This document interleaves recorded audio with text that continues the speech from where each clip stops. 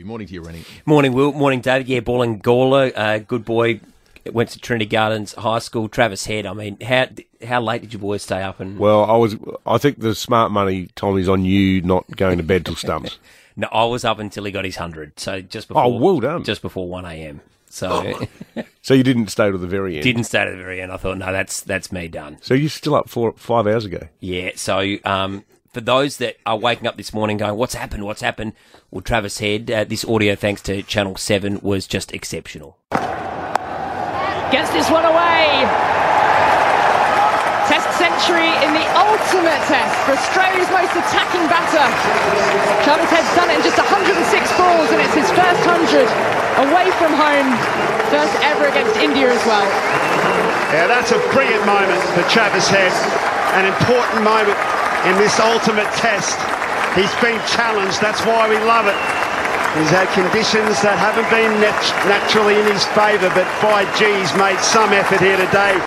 Yeah, and that was that audio thanks to 7. And I just got a text from Dave Lloyd, who said, our resident from Alberton, said, it's not Bazball, which is the England attacking brand, it's Trab Ball. Well, he almost got to run a ball 150, he's almost at, isn't he? 146 off 156. He takes the game away so quickly. Your assessment? It was on 28 in the blink of an eye, but then they started pitching it up to him and got a few up around chest height, and he adapted, and that was the great part of the innings, I thought, early on. So there were times when, they really peppered him, and I think England are going to do that a lot throughout their summer, so I think he can get used to it. But like you said, if they bowl anything outside his eye line, as Ricky Ponting said, if they don't get it right, he'll just slap you for 4 or 6.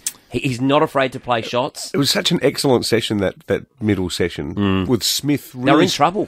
Smith was really struggling at first too. Yep. Smith's not brilliant down the other end, but he said overnight he almost felt like a spectator just standing there watching. It's like batting with David Hooks. He looked pedestrian, really, didn't he? What's remarkable is, 4 months ago he was dropped from the side, wasn't he?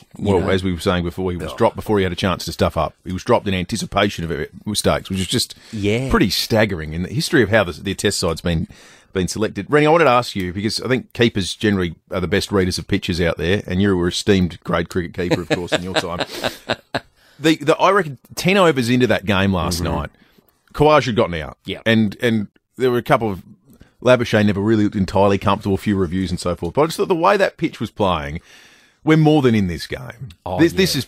them having to pick 4 seamers, the bounce... The true bounce in that wicket and the way it was carrying through, I thought, this is tailor-made for us. No doubt. And India, I think, have totally missed a trick with, and the commentators talked about it at length, with not picking the number 1 test bowler in the world, Ravi Ashwin. Yeah, now, unbelievable. I know that, these conditions are very different, but I think they're jumping at shadows. I think Ricky Ponting summed it up best when he said, they've picked a bowling attack for the first session of the test match, not for the 5 days. That pitch will take spin. And we saw that with Jadeja. He was bowling quite well and had Trav in all sorts in that middle session early on, but they don't have Ashwin, and the decision to go with 4 quicks, I think, is backfiring fast. So, I think Australia definitely, and the good thing about Trav's innings is it moves the game on so quickly that they can now give themselves enough time to hopefully bowl India out twice.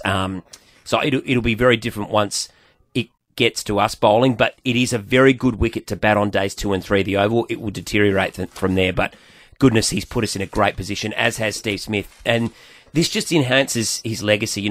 First century away from home, we heard that in the commentary. 6th now overall.